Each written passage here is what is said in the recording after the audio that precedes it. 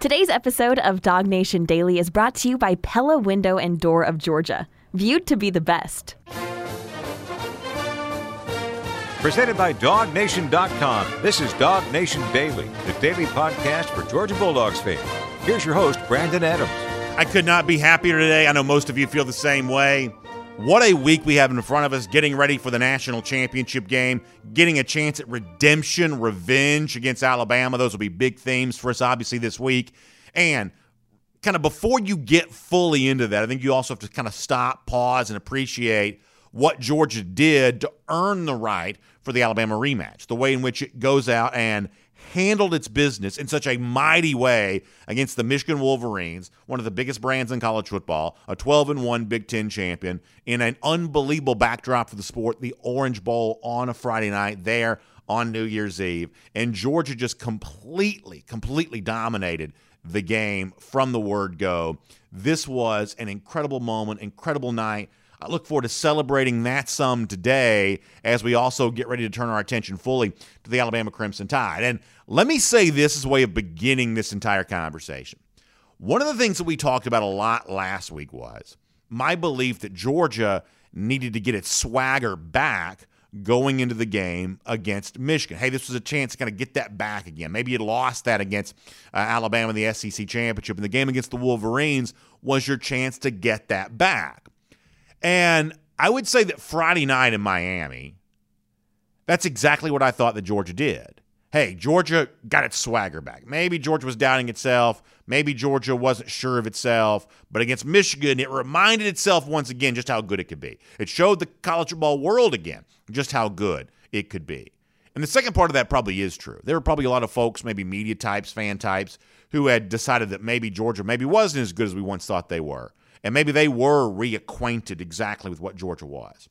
But here's the thing that I think I didn't fully realize until maybe this morning, getting ready for this show, being back in Georgia again after being in South Florida over the weekend.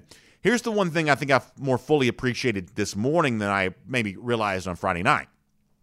Friday night, I'm thinking, hey, Georgia got its swagger back. Monday morning, looking back on the game, getting ready to come on here and talk to you, I come to the realization of, oh, Georgia's swagger never went anywhere. Yeah, Georgia got beat up. Yeah, Georgia got, handled by Alabama. But the level of belief this team had in itself never went anywhere.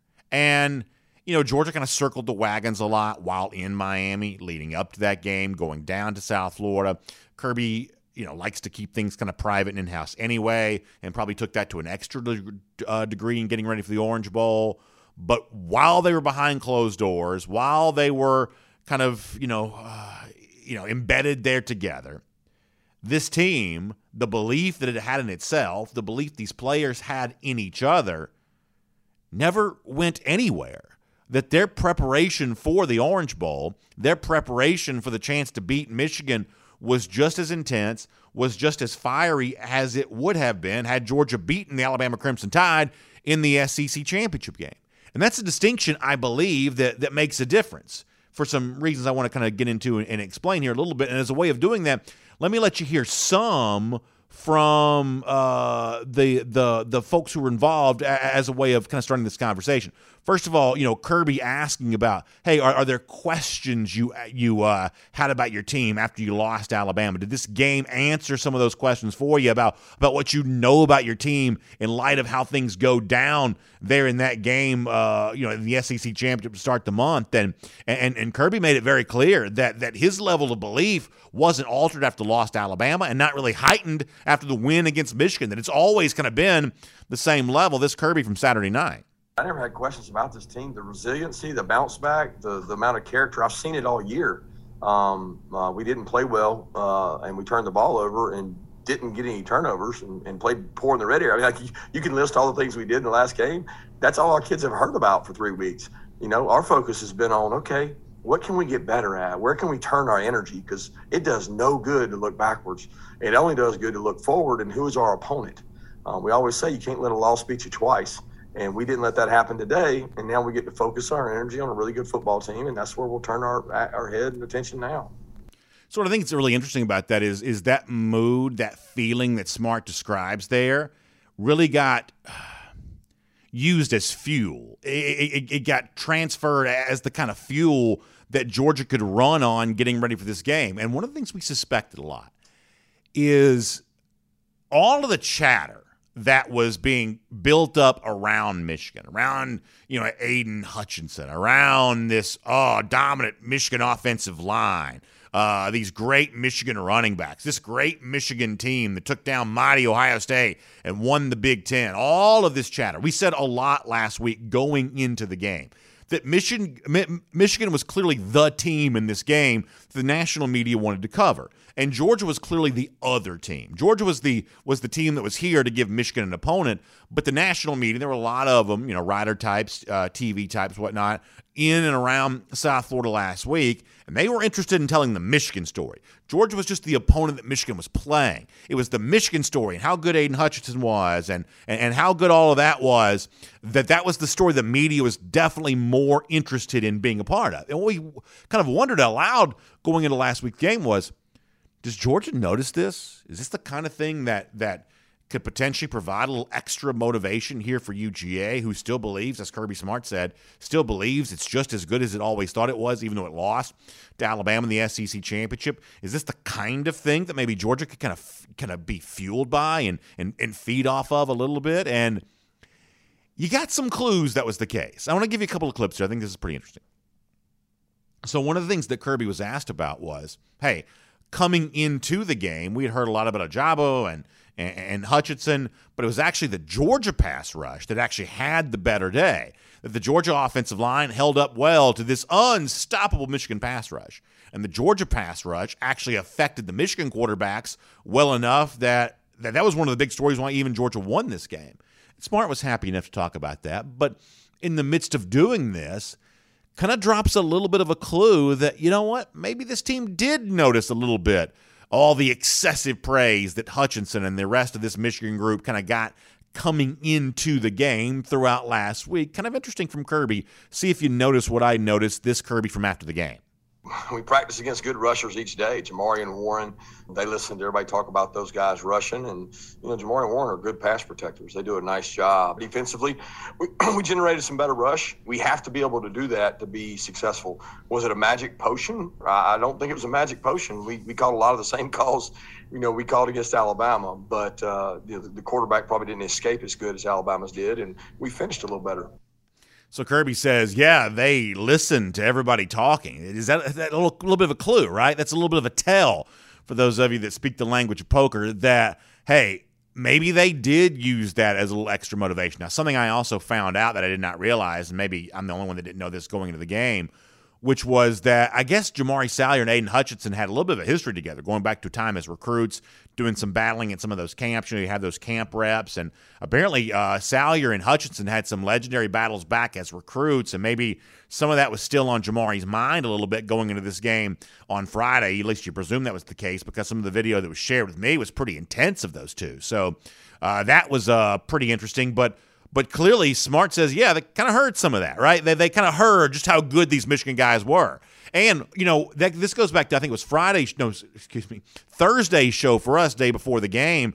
We played you audio of Jamari saying, basically, yeah, we do want to take this on as a challenge. We played you audio of Trayvon Walker saying, yeah, we got to go out there and make sure that we show the world that we're good too. We were 12-0 in the regular season. We were ranked number 1 for most of the year. Yeah, we lost to Alabama, but that doesn't mean we're not a good team anymore. And Trayvon Walker said they want to kind of go out there and prove that. They kind of wanted to go out there and show that, and that's kind of exactly what they did. And Smart kind of acknowledged that there as well.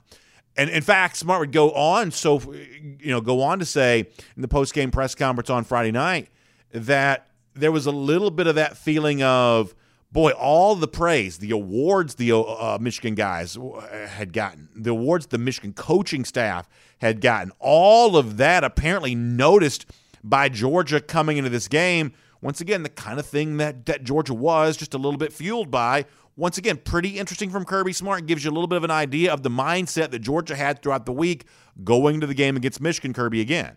There's a little chip on the shoulder of the defensive guys. I mean, their offensive coordinators, the Royals Award over Coach Lanning, who we think did a hell of a job, and their offensive line, Joe Moore Award. And you know what? There's somebody that made that decision that's a lot smarter than me. But we got a hell of an offensive line too. And our guys played with a chip on their shoulder tonight. As DK did on defense, and all the defensive guys did. And they were kind of backed up by a great offensive effort.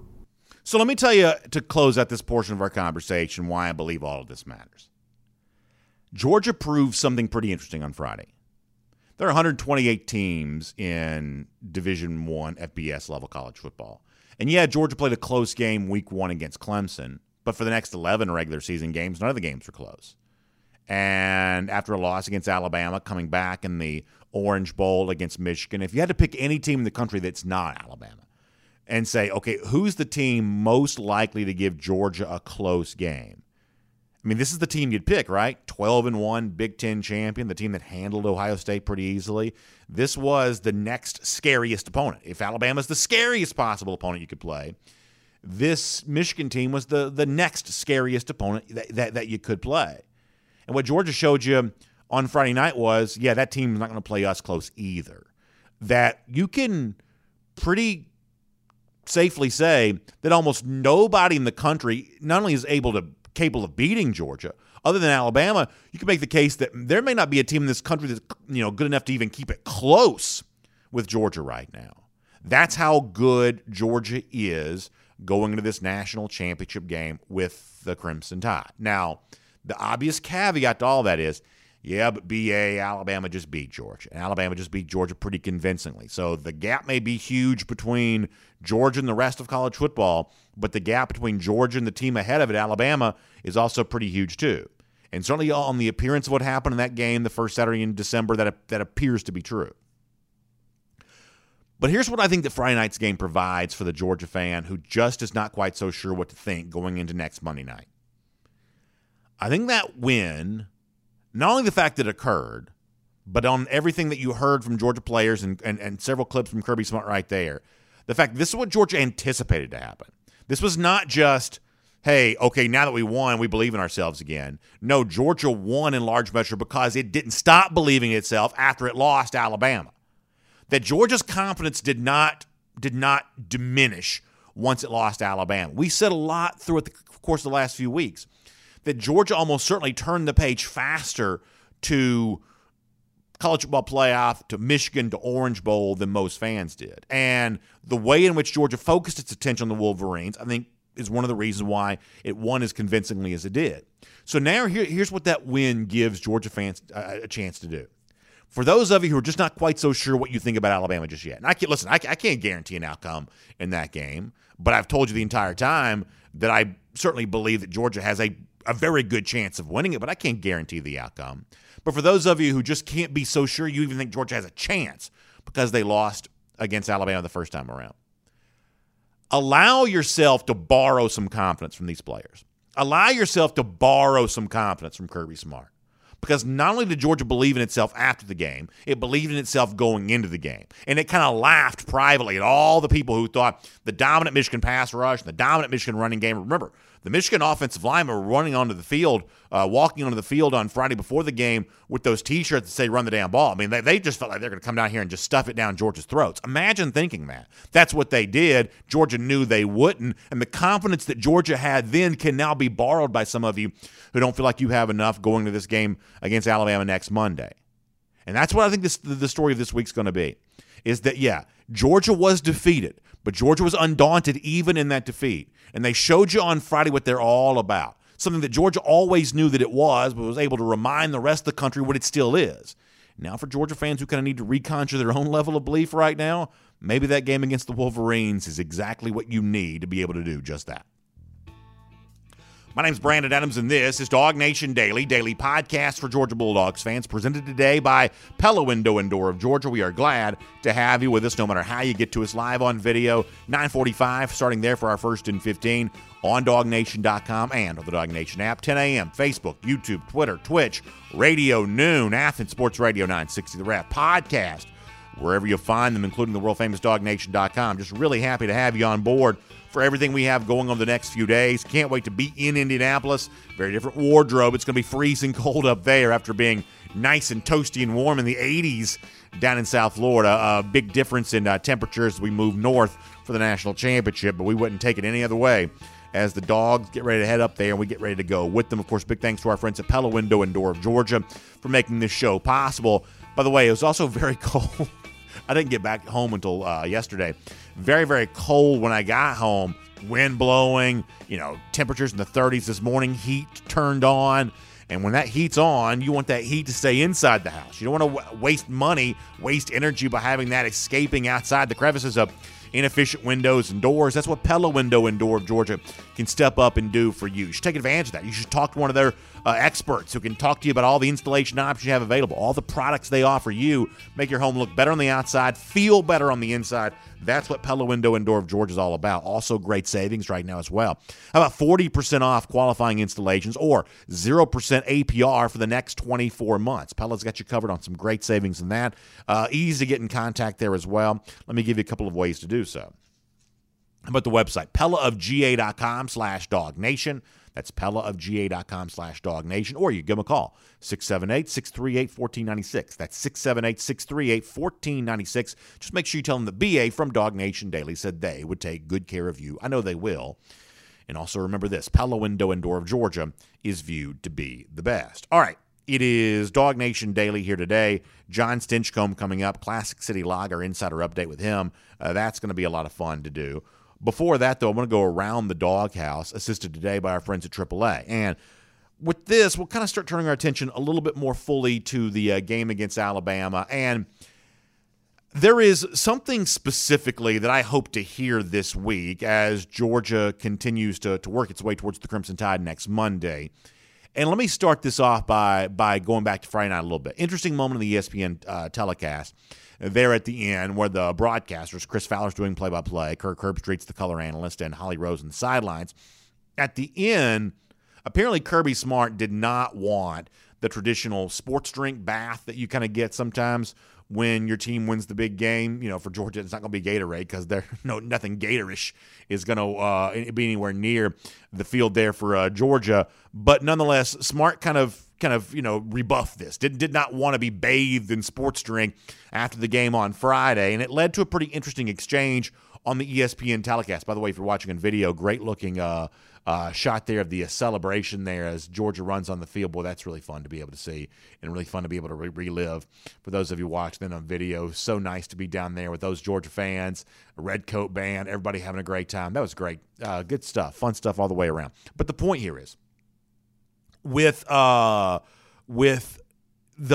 potential for the sports drink bath, Kirby Smart not wanting it, leading to an interesting exchange on ESPN television. So this is the audio of what Fowler, Herbstreit, and Holly Rowe had to say. Take a listen to this. Kirby waved the finger. He says, "I don't want a Gatorade bath. Don't you do it." It's a semifinal game. He's very concerned. He's going to call it a timeout with 15 seconds. I don't think he wants to get wet at this point. Holly, what do you got down there? Well, Kirby Smart just got after his team and said, we're not doing that. We're not doing Gatorade baths after this game. We've got another game to worry about. We're not worried about this. Yep. We're going to look ahead. He just got on his guys. Yeah, That's you're absolutely all over it, Holly. Yeah, he was not having it. He's done that in the past, and he's dead serious. So Holly Rowe was actually right there in the middle of all that, so she had a very good vantage point to hear exactly what Kirby Smart said and what she, from a first-person perspective, described Kirby as saying on the sidelines. Smart essentially reiterated in the post-game press conference there as well when Smart was asked by Archon O'Reilly about why he didn't want to be bathed in the sports drink after the game. This is what Kirby said about that. Yeah, I was wanting to get a real shower, not a Gatorade bath, because I want to get focused on Alabama. They got a 5-6 hour head start, so I'll be honest with you guys, I'm not interested in celebrating that. We'll look back on that win, and that'll be great, but we're focused on the task ahead. That's the objective, and that's what our guys, they worked their tail off for 3 to 4 weeks to get this opportunity, and it was a one-game season, and now it's another one-game season. I'm not focused on Gatorade baths. So when Smart says that Alabama got the 5 or 6 hour head start, I remember being in the locker room after the Rose Bowl win in Pasadena, and at the time, I mean, that was a little bit of an unusual thing because Georgia was way out west. Georgia was only in Miami on Friday, but way out west in California. That year, there was only a 1 week gap in between the semifinal game and the national championship. There was only 7 days between the two games. And I remember Smart was just so emphatic about getting his team out of that locker room as quickly as he could, get them back to Georgia as quickly as he could, because he knew that with Alabama having played in New Orleans in 2017, Georgia having played in California, that he was going to be, in his mind, at a little bit of a disadvantage from a timing and preparation standpoint, knowing he was having to fly 3,000 miles to get back and get ready to go for that game. So when Smart says, hey, they got a 5 or 6 hour head start on us because their game ended sooner, Smart means that. He takes that very seriously. But beyond that, the whole notion of this is what we came to do. Winning the Orange Bowl, beating Michigan is not the kind of thing we're going to pour sports drink on ourselves about doing.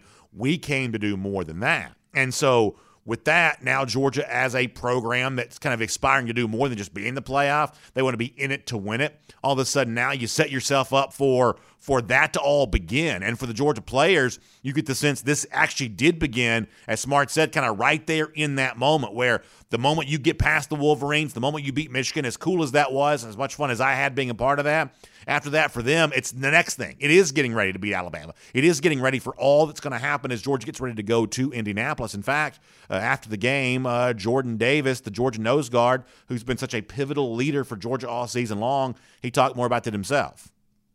Definitely, in the locker room, it's exciting. We're enjoying this win. Me personally, I'm kind of even keel. Definitely ready to get back into the film room, continue to work. The national championship is quickly approaching, and we just have to get back and play our game and show people what we can do.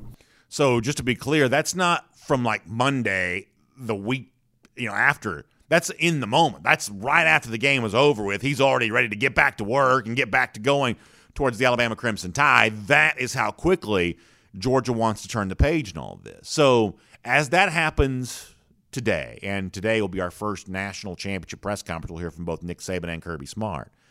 I'm going to talk more to John Stinchcomb about this in a moment. But there is, I think, something really specific in particular that I'm hoping to hear from Georgia going into this game. We addressed this a little bit in the postgame show on Friday, which is, I think it's time to just sort of acknowledge there is something about this opponent. This is not just another game against another team, one team standing in the way of you trying to win the national championship. There's a little something extra to all of this. It is Alabama. It is that team that is the final barrier for Georgia to cross over, the final mission for Kirby to I'm kind of a Star Wars, guy. It's sort of like this is his chance to beat Vader finally and become a full-fledged Jedi, or whatever you want to say about it. This is more than just a game against an opponent. This is more than just a national championship.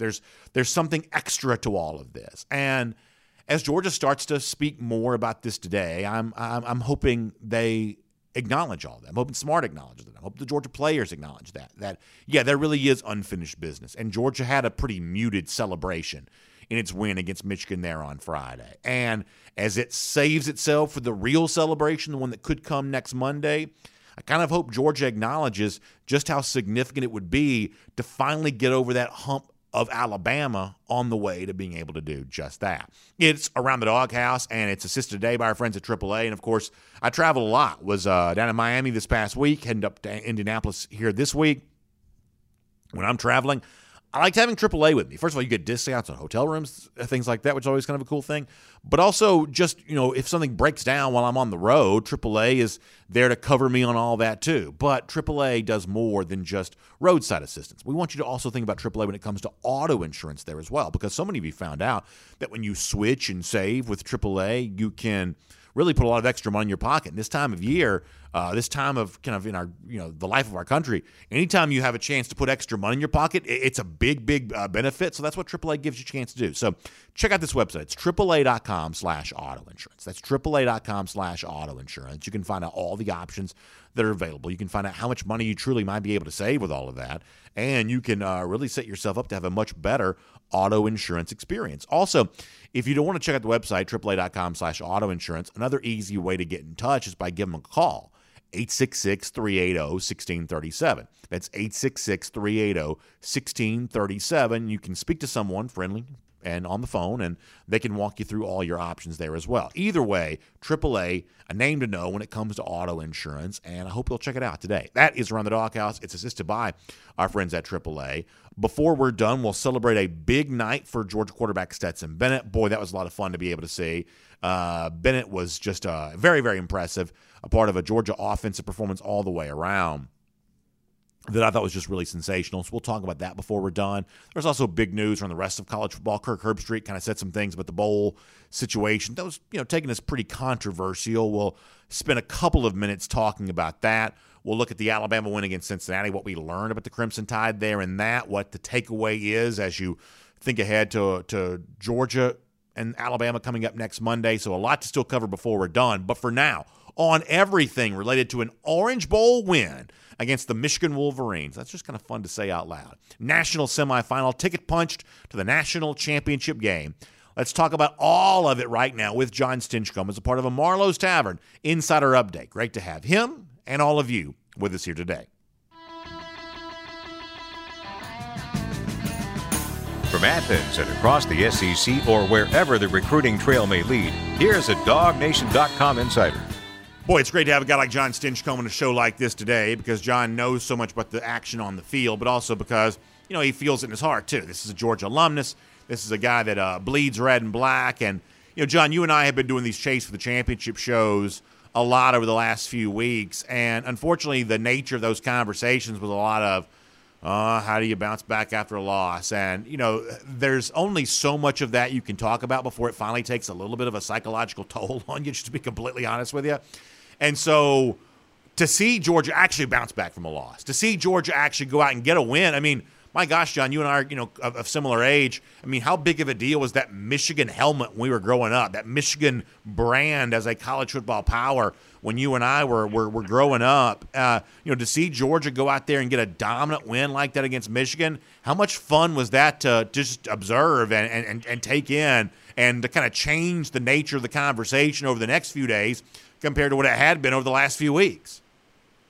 It was truly a thing of beauty. I mean, to watch and understand the storyline heading into this game of, it's going to be a physicality-based, throwback, heavyweight punch, and to see Georgia come out there and thump them like that, oh, man, it made the hearts of every big body across the country that doesn't root for Michigan just be overwhelmed with joy. I mean, the number of plays that you could highlight, and we'll watch these for years to come because it was so special. And, I just think of like Travon Walker crumbling the center on the pull, or, Jalen Carter just blasting through that D-line, or Nakobe Dean flashing across the field because of the preparation that went in and how on point they were throughout that game.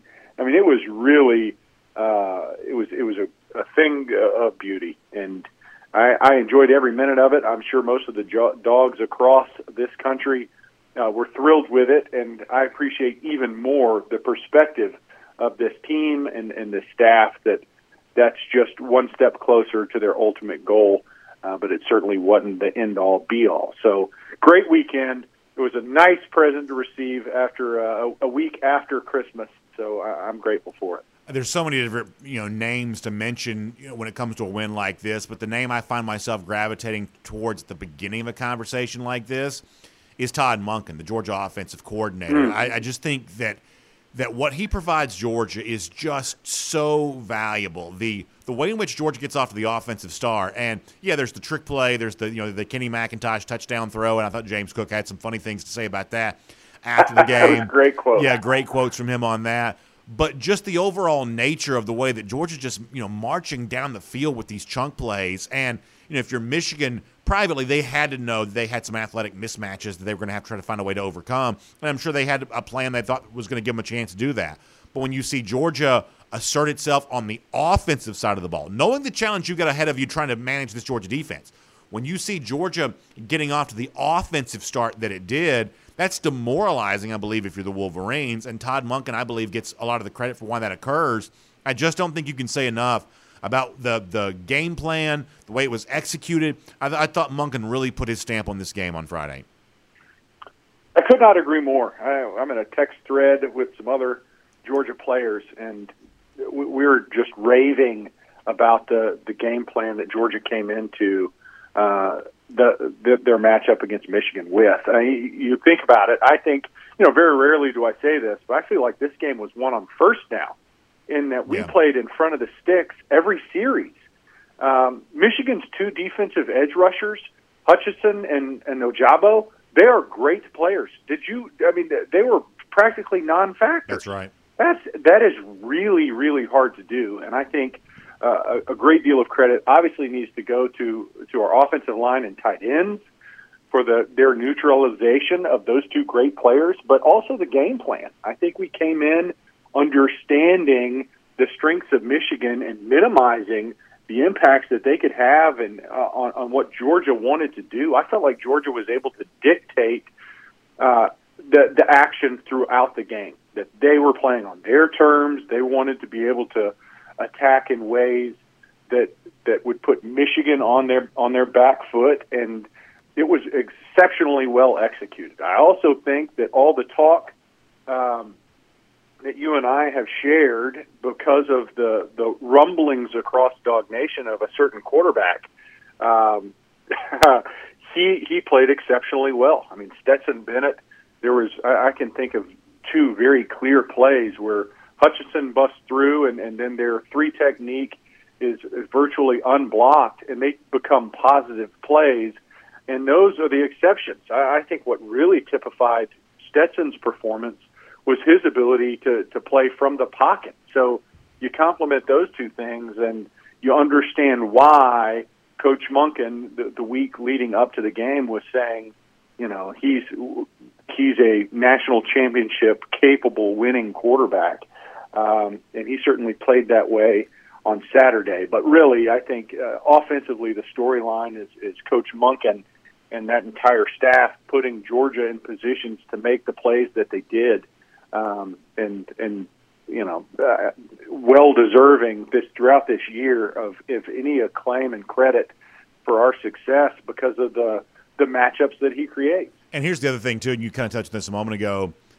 It's subtle, but some of the stuff you heard after the game certainly led you to believe that Georgia definitely noticed the way that Michigan was being talked up going into the game. And listen, I agree with you. Hutchinson is a good player. Jabo is a good player. Michigan was a good team. They deserved to get some hype and praise and attention coming into a game like this.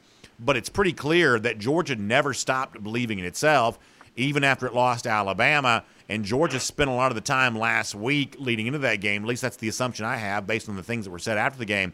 Georgia spent a lot of the time last week kind of chomping at the bit to remind maybe media, maybe fans that we are still every bit as good as y'all thought we were before the game against Alabama. We're still that team. And you now think that Michigan is going to do all these things against us. The offensive lineman wearing the T-shirt about running the football, basically kind of sort of telegraphing what they were going to try to do against Georgia there that day. I mean, Georgia was just having none of that, and pretty clearly there was a little bit of that emotional edge that Georgia seemed to have because of all the praise that Michigan was getting last week. Do you agree with that? Yes, and it sounds eerily similar to a storyline that led into the SEC championship of a physical game. And do you expect Georgia's defensive line? And I did. I'll be the first to admit I expected Georgia's defensive line to dominate Alabama's offensive line. I think that was the game plan heading into the SEC championship. And when it didn't play out that way, I think you start trying to play different cards that you weren't expecting to have to pull from the deck, if you will. And it unfolded in a very similar way in this Michigan game where Georgia felt disrespected. And it's like, all right, now I've got an opportunity to go prove what physical football really looks like. And let's stay with the defensive line first. It was dominant. You're talking about Michigan's offensive line was awarded the Joe Moore Award for the best offensive line in college football. And I don't know if dismantled is too strong of a word, but they certainly were outmatched and it was not one single player. I mean, Jordan Davis obviously had his moments. Jalen Carter, Travon Walker, Devontae Wyatt. You go down the list, and each one of those guys, and primarily interior defensive linemen, were tone setters. I mean, it was. I'm telling you. I mean, it was an abusive situation at times where the best offensive line in college football didn't have answers. They didn't have answers for what Georgia was throwing at them, which I think, as you turn the page to this matchup against Alabama, you think, what happened in that first game? I know the defensive line is certainly looking at that, and what can change, where can it change heading into the national championship, because something obviously will need to. The performance that Georgia's defensive line had against Michigan, I think, is what we expected to play out against Alabama. Now, Michigan ran the ball first, and Alabama, I think, was playing more for let's create opportunities for Bryce Young and Jamison on the outside. Pair up those two guys. Now you eliminate Mechie, and it's a little bit of a different matchup situation for this defense. But sticking on subject, I'm just so fired up, Sure, man. I love it. It was such a good win. And this national championship is, I think, got all dog fans pretty excited. And I'm certainly one of them. But let me get one more thing in about the physicality of this group. Please. And it's going to go to the other side of the ball. I think Jamari Salyer obviously put his stamp on the game in that all the one-on-one matchups that he had, and he was not alone. I think you also need to give credit to McClendon on the other side of neutralizing their pass rush and creating the lanes in the run game. The two tackles had exceptional jobs, and they knew that there was an onus and a highlight and a spotlight on their matchups, and would very much influence the outcome of the game. And they did more than just answer the call. They put their stamp on it. I want to finish with a question about Alabama in a moment. Before that, though, let me just kind of get some other names out there to make sure that we give full credit here. Darian Kendrick has 2 interceptions. Nakobe Dean was flying all over the place. Really, the Georgia linebackers in particular were all playing really well. You mentioned Travon Walker a moment ago. John, there were so many defensive playmakers that were just putting, making their impact in this game in so many ways. Dean and Kendrick kind of come to mind maybe more than anybody else, but Walker was a big part of this. Others there as well. It was just waves and waves of Georgia players. I mean, we knew the one big difference between Georgia and Michigan coming into the game was the measurable talent on the Georgia roster in comparison to what maybe Michigan did not quite have, the 5-star type guys, the former elite recruit type guys. We knew Michigan didn't have as many of those. And to the naked eye on the game on Friday, it certainly appeared as if that were also the case. Oh, hands down. And it's really the depth and breadth of talent that Georgia possesses that makes them unique and special. And it's the storyline that we've spoken to, and only because of one anomaly do we question as to whether or not, this defense was truly elite. You just have to look back at that SEC championship game and go, why? Why is that the outlier? And, it does come against Alabama, but what made the performance against Michigan so special is that it came from literally almost every position on that defense. I mean, you're talking about highlighted plays, stuff that we're going to watch for years to come. You watch those Georgia videos, either pregame, and you see these plays.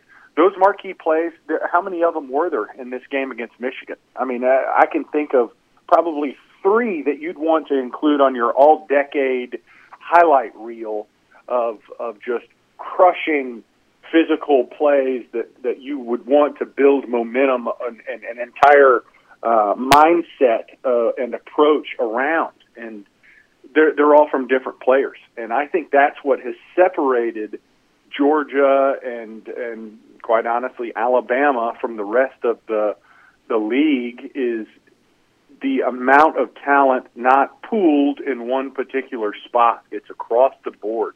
We're talking about D-line, linebackers, secondary, all three levels of a defense that played exceptional ball. And that comes from individual talents, but also a mindset and a culture that's been created at Georgia that has built to this very point where you can talk about all these guys being exceptional, and exceptional has become the norm. It's our Classic City Lager Insider Update with John Stinchcomb. Of course, a lot of you enjoyed some Classic City Lager over the New Year's weekend, and you plan on enjoying some as you head towards the national championship game coming up next Monday. I think it's a great choice. Obviously, it's just good cold beer. I'm a simple guy. I like simple things. That's what Classic City Lager from Creature Comforts Brewing Company is all about. It's a lager-style beer. It means it's lighter in color, but that doesn't mean there's any less flavor, though. This is a craft-style lager from Creature Comforts Brewing Company. Great care taken to make sure it tastes great. Tastes like you think a craft-style lager should taste. That's exactly what Classic City Lager is from Creature Comforts Brewing Company. Also, wherever you're doing your shopping, picking up your groceries, you can pick up some Classic City Lager as well. It's available in 6 and 12-pack cans all year long. So try some if you haven't, or enjoy some if you're already a fan. It's Classic City Lager from Creature Comforts Brewing Company. It's just good cold beer. So, John, with this, we'll kind of officially turn our attention to Alabama, and you and I will have a chance to do more of this later on this week, but let me get a thought from you right now. You know, how is this time, how can this time for Georgia be different than last time when it comes to the privilege and the opportunity of a rematch against the Crimson Tide? Well, I think it has to start with the Georgia's defensive line. I mean, that is the matchup that we were expecting to have the biggest difference and impact on the game in the SEC championship, and it was muted. Alabama had an answer for the initial package and every change that Georgia was throwing at it, at least for the first three quarters of the game. So that's the matchup that I think will define the national championship. Can Georgia's defensive line, who for the better part of this year, with the exception of one game, has dominated and been the far superior force when it's offensive line versus defensive line, can they have that same impact in this game and get to Bryce Young? I mean, the statistics that really jump out is the inability of this Georgia front to get to the quarterback in that SEC championship. 0 sacks for allowing him to run free at times. That's mystifying when you look at the rest of the season and body of work that this Georgia defensive front has put together. So will they be able to win that matchup and make Bryce uncomfortable and actually get home like they couldn't do in the SEC championship? I think that's where this game will be boiled down to. John, great stuff. Thanks so much for being with us. Can't wait to talk to you more about this game throughout the week. Can't wait to enjoy a national championship game in Indianapolis on Monday. These are certainly fun times to be a Dog fan. We appreciate you being here, and we'll look forward to getting a chance to speak to you very soon. Always great to be a Dog, but especially when you put a whipping on somebody like they did against Michigan this weekend. So Boy, Dogs. I agree with all that, John. Thanks for your time. Let's take a look around the rest of the league. This is SEC Through. So great stuff from John Stinchcomb right there. Terrific to be with him as a part of a Classic City Lager Insider Update. We'll have a chance to be with John for Chase of the Championship coming up a little bit later on. So that is going to be great. We'll look forward to getting to all of that. A lot of Georgia-Alabama talk. It really kind of begins today. Press conferences from Kirby Smart, press conference from Nick Saban. Players, I think we'll hear from Stetson Bennett, Darian Kendrick today. On the Alabama side, we'll hear from, I believe, Brian Robinson. So we'll start to hear from some of the key figures involved in this national championship game today. I'll be in Indianapolis later on this week, and it's just going to be an amazing lead-up to next Monday in Indy for the national championship against the Alabama Crimson Tides. By the way, speaking of Alabama, we'll get into their game against Cincinnati and everything else. Let's go cruise around the SEC, courtesy of Royal Caribbean. And you've heard us talk about Royal Caribbean before, and you know it's time to get back on the seas. It's kind of funny. So this past week, we were in Fort Lauderdale, and the hotel we were staying in, that was the media headquarters hotel, was in Fort Lauderdale, kind of a few miles from the stadium. It was right next to Port Everglades. And so you had all those folks in town in Fort Lauderdale getting ready to get on those Royal Caribbean cruise ships. Then we went to the Port of Miami, which is this beautiful place, and you see the big Royal Caribbean, what do you call it? Like the place where you get on the embarkation point, I guess. I'm not really sure what the name of it is. I guess the port for Royal Caribbean that you get on the cruise ships there, and it just gets you so excited about being on a Royal Caribbean cruise ship. And for so many of you, you're looking forward to doing that yourself. So do me a favor, check out our friends at the Cruise and Vacation Authority. If you go to dognation.com, you can see a link there to find out more about this, or you can just check out the Cruise and Vacation Authority and find out about all the great options available when you enjoy a wonderful Royal Caribbean cruise right now, whether it be Perfect Day Coco Cay, whether it be the wonderful ships that are back on the seas again, which we're so excited about. All of that from our friends at Royal Caribbean. You can check that out right now. Check out a Royal Caribbean cruise ship. I know for a lot of you who were down there this week, you kind of saw, that South Florida area is kind of one of the real hotbeds for cruising, so you see a lot of those Royal Caribbean ships. It's just a really fun thing to be able to see. So we're cruising around the SEC courtesy of our friends at Royal Caribbean right now, and we'll kind of get into first of all, let me start with this. So Alabama win against Cincinnati. Very interesting in the fact that it's almost completely different than the game Alabama had played against Georgia in the SEC championship. And you'll presume it's also very different than the game that Alabama is likely to play against Georgia next Monday there as well. That Alabama was just quite content against Cincinnati, believing it had an edge when it comes to running the football. That's exactly what it did. Brian Robinson goes over 200 yards on the ground. And this is just the kind of thing where Alabama was content to do that. It was not as big a day for Bryce Young. Some of that you give credit to the Cincinnati defense for, but in other aspects, you kind of point out the fact that Alabama saw the ability to run the ball, went out and did just that. Kind of reminds you that, that listen, when you can run, most teams still want to. Even a team like Alabama, that's what they did against Cincinnati. But they clearly get some of it's kind of pulling away late, but they still kind of get that convincing, easy win against Cincinnati to set up for the game there against Georgia. So for Alabama here, they're riding just as high as Georgia is right now. Georgia obviously dominates Michigan. Alabama dominates Cincinnati. The assumption you're going to make here, though, is that a guy like Brian Robinson, who's now healthier for this game than he was when Georgia and Alabama played the first time. I mean, no one's going to think that Georgia's going to give up those big rushing yards in the same kind of totals the way that Cincinnati did. That's just a very different kind of thing. That for Georgia, it does kind of come down to what do you do to limit Bryce Young through the air? I was looking at our Facebook comments a moment ago while John Stinchcomb was talking. I saw Chris Branham's comment about how you can't put the front seven in handcuffs. It means for Georgia here. He says if all you do is rush four all night long, you're going to allow Bryce Young to pick you apart, and that's not what you want to do. And I think that Chris is right about that. Most of you have kind of echoed a similar sentiment. That one of the best things about the Georgia win against Michigan was it was a return to form for this Georgia pass rush. They were getting after McNamara all night long. They were getting after the Michigan quarterbacks all night long. They're making things very tough on them, and it just crippled any chance that Michigan had to get anything going offensively. And they're one way or another. Kirby Smart's acknowledges. Everybody's acknowledges. One way or another, that's got to be what the game looks like against Alabama next Monday for Georgia to have any chance to win right there. Let me briefly go away from Georgia and Alabama for a moment to address a couple of other things. I'm going to just do this kind of quick. It was amazing how controversial some statements by Kirk Herbstreit on New Year's Day were on the ESPN College Game Day leading into the traditional bowl day that is New Year's. A lot of opt-outs in bowl games this year, and Herbstreit said something to the effect of that he's concerned that this generation of college football players just don't love the game anymore. And this is one of those things where I think it demonstrates the huge divide that exists between how things are discussed on social media compared to how things are discussed away from social media. Forget for a moment whether Herbstreit's right or wrong what he said. It's an opinion by definition. It's hard to be right or wrong with an opinion.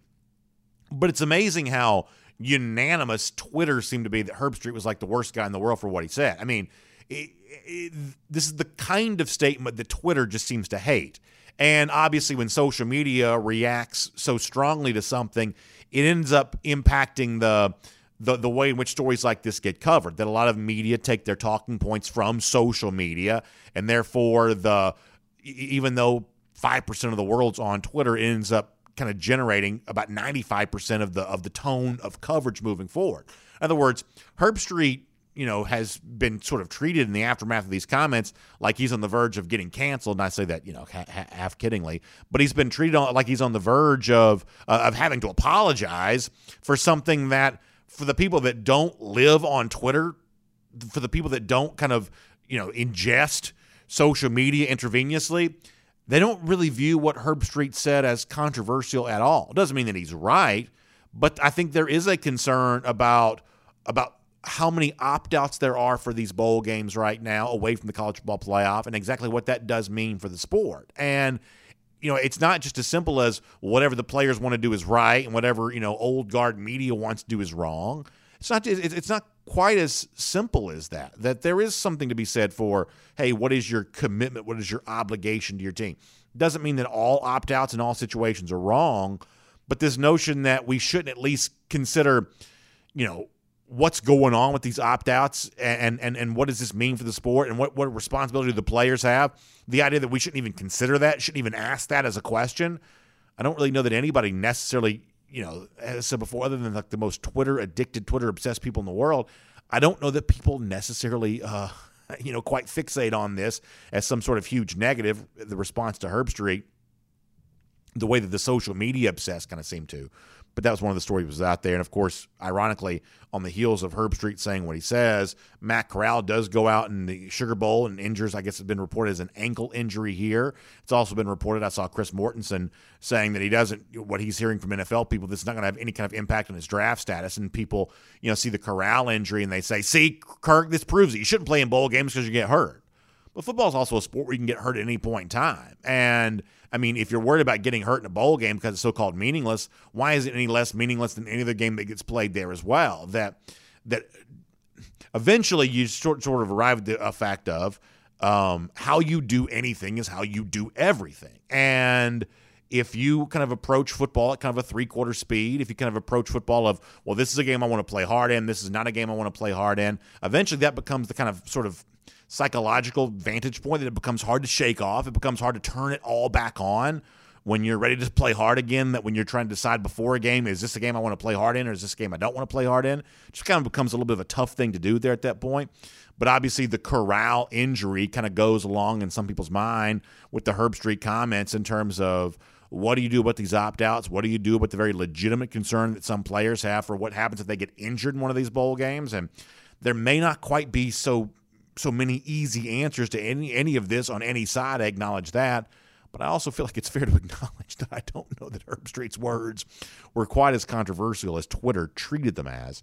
But nonetheless, we'll make that cruising around the SEC, courtesy of Royal Caribbean. I want to turn our attention back now fully to the Georgia Bulldogs here for a moment on Dog Nation Daily, presented by Pella Window and Door of Georgia. And I specifically want to turn our attention to Georgia quarterback Stetson Bennett here for a moment, because obviously, Bennett did have a big game on Friday, and it comes on the heels of Bennett getting a lot of criticism after the game against Alabama.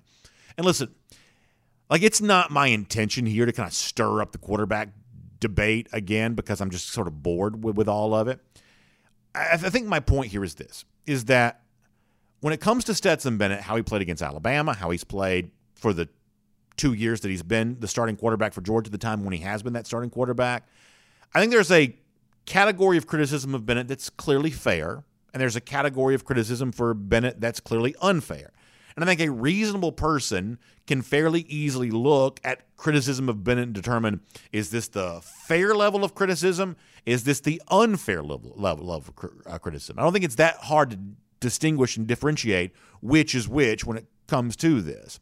And so, yeah, admittedly, I am happy for Stetson that he did play so well on the heels of some of the criticism that Bennett has taken that I would put in kind of the unfair category. Not all of it. Some of that is quite fair, and some of that just kind of comes with the territory when you're a starting quarterback in the SEC. But not all of it has been fair. So in light of that, Bennett playing well as a retort to some unfair criticism he's received, yeah, I'm pretty happy for him about that. And I'm happy anytime a Georgia quarterback plays well in a big game like this. But for Bennett in particular, I have to admit I was pretty happy for him after the way that he played against Michigan there too. And after the game, Georgia coach Kirby Smart also talked about what he enjoyed about Bennett's performance, especially in light of the things that have been said around him over the course of the last couple of weeks. This is Kirby after the game.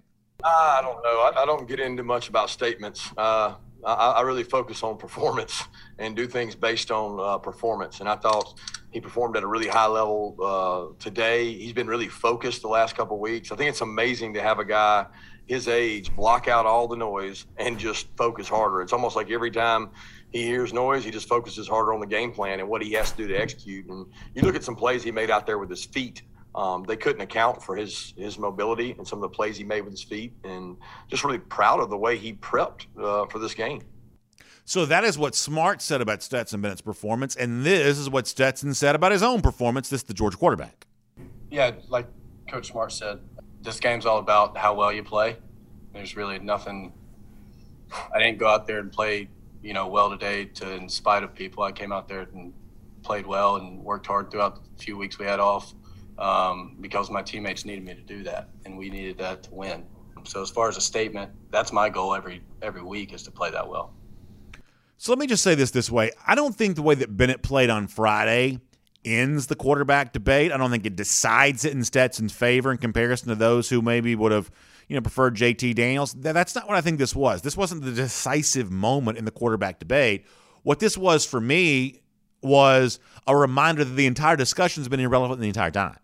And that's what it really comes down to, is that Georgia fans, I believe, have erroneously fixated on Bennett versus Daniels and who should be playing, when the actual story of why Georgia lost to Alabama the previous time was obviously far larger than just an issue related to quarterback. In fact, the crucial reasons that Georgia lost that game were not the quarterback position. It was a part of the story, but it was not the number one reason that Georgia lost that game. And in light of everything that went down against Michigan on Friday, once again, the quarterback play was a part of the reason why Georgia won the game, but not the only reason why Georgia won that game against the Wolverines. There were also all kinds of other things that obviously contribute to the UGA victory. That for Georgia, quarterback has always been part of the story, but not the only story to be told in good times and bad with this team. So the Bennett performance, as good as it was, and it was sensational, doesn't end the quarterback debate.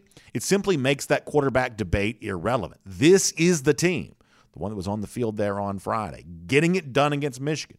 Now, what, 13-1, is that right? Yeah, 13-1 on the season, with a chance to beat Alabama in the national championship. And I think that's the spot. That's the thing that Georgia fans ought to have their eye on moving towards Indianapolis next Monday night. Before we wrap things up, let me also remind you about our friends at Space Dogs. You've heard me talk about the crypto space here a little bit, and obviously that's not an area which I'm necessarily an expert on. So I'm sure you're not surprised to necessarily hear that I'm a little bit of an old school guy when it comes to stuff like this, but I have gotten more acquainted with this lately, and one of the things that's helped me do that is checking out a website that I want you to be aware of there as well. It's the website for our friends at Space Dogs. It's dogs.io, and what Space Dogs is a cryptocurrency. They have a Dogs token, they have a Dogs wallet, they have a space card, and when you investigate these products available from Space Dogs at dogs.io, what you're going to get a chance to do is acquaint yourself more with the crypto space and find out how you can be a part of it through Space Dogs, and find out how the transaction that you're making online, the things that you're buying, can just be made more safe, more secure, easier, more convenient. Take the mystery out of crypto with our friends at Space Dogs. The website, once again, dogs.io. Find out about their products, the Dogs token, the Dogs wallet, the space card. Find out how they can help you get involved in the crypto space and enjoy all the benefits that come from all of that. So as we wrap up here today and start what will be a big week for us, I want to do a couple of golden shoes to do so. Show you the first one on the screen here for a moment. Obviously, some folks having some fun at the expense of Jim Harbaugh. The TV commercial, Kyle Miller says, "It's not my photo, but it's too good to share." The mom saying, 31 points ahead of us, Jimmy, and Harbaugh says, "You're not helping, Mom." Very, very funny edit there from shared by Kyle Miller. A lot of Georgia fans having some fun at the expense of Jim Harbaugh, who's always fun to make fun of. Then Brian Paul sharing us the great line from the movie Major League. I guess there's only one thing left to do then. Go out and win the whole blanking thing. That's a great line from the movie Major League when it was first spoken, and potentially very relevant for Georgia there as well. So a couple of golden shoes to be given out for that. Cannot wait for next Monday. Looking forward to the entire week of getting ready for it. Georgia and Alabama in the national championship game. We'll talk about it tomorrow. Also remind you, Gator Hater Countdown, 299 days from now, Dogs back in Florida, this time in Jacksonville, giving the lousy, stinking Gators another L. We will see you tomorrow. Dog Nation Daily, presented by Pella Window and Door of Georgia.